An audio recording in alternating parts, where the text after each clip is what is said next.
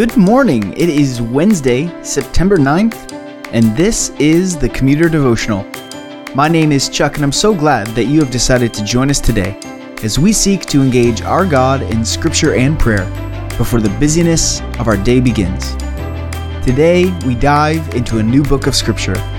2 John is the second letter we have in Scripture by the Apostle John. The Apostle John himself was the only apostle not to be martyred for his faith, and by surviving as long as he did after the resurrection, he leaves the church some important wisdom that they need as they establish themselves. 2nd and 3rd John are most likely the last books of the Bible chronologically, and again written to the new churches in Asia Minor. Let me read our passage for us today, pray, and then we will dive right into it. This is 2 John chapter 1, verses 1 and 2. The elder, to the elect lady and her children, whom I love in truth, and not only I, but also all who know the truth, because of the truth that abides in us and will be with us forever. Let's pray together. Father, our Father, as we begin a new book of your Holy Scriptures, Lord, we come excited to see something new. Show us in your word today yourself. Amen.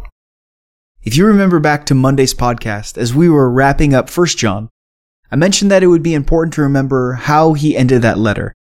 As you know, he ended by giving us 5 truths that he thought were important for Christians to rest in and find assurance in. The last thing that John said was about how Christians should be assured that they know the truth. And that theme of truth runs all the way through the letter of 2 John. While it is a short letter, it is succinct and comprehensive. You'll notice that the letter begins by addressing both who the author is and who the audience is. The elder is what the author calls himself. And while John never names himself in this letter, virtually all scholars agree that both 2nd and 3rd John were written by the apostle. As we go through this letter, you will see why. There is a lot of carryover from 1 John in this letter, and that just screams John. As a person who commands respect and authority, the elder is writing to the elect lady and her children. As you should remember from 1 John, John is poetic when he writes, and so again, virtually all scholars agree that this is John's way of naming the church and its members. The elect and her children are the church and its members.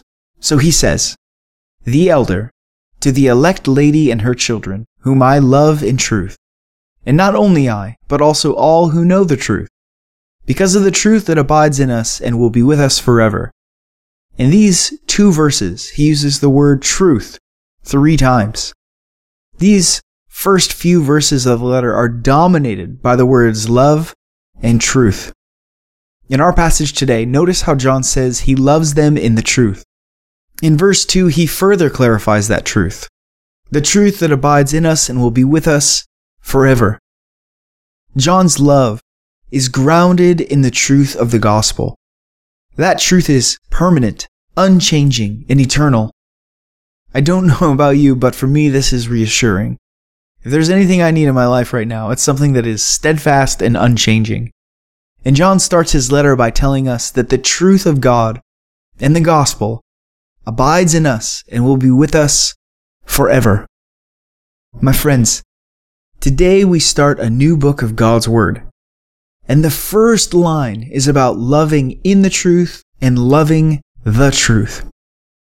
As we go today, let's examine ourselves and ask God to make us better lovers of the truth. For John, this is the foundation on which his love is built. And good for John, because if it is truly eternal, truly unchanging, and truly permanent, then that's the best kind of foundation to have. Do you know this truth? Does the truth of the gospel grip you, and has it transformed your life? My friends, I beg you to consider even just these few words today from John. We make the claim that the truth of the gospel, that Jesus Christ came as the Son of God to die to redeem us, is the most permanent and unchanging truth in the cosmos. That's what Christianity builds its foundation on. And out of this truth flows the love that we share for one another and for God. Do you know this truth? This past weekend and the last few days, I've been really enjoying Psalm 139. So let's pray through that today as we close. O Lord, you are our Lord. This is the highest name above all names. You are above all, and yet you have searched us and known us. And you don't just know about us, you know us. You know when we sit down, you know when we rise, and even our thoughts are yours to see and discern. Everything we do it before your face, O God, and you are well acquainted with all of our ways. You know how we will react in certain situations. You know exactly what makes us tick. You even know what we will say before the words leave our tongues.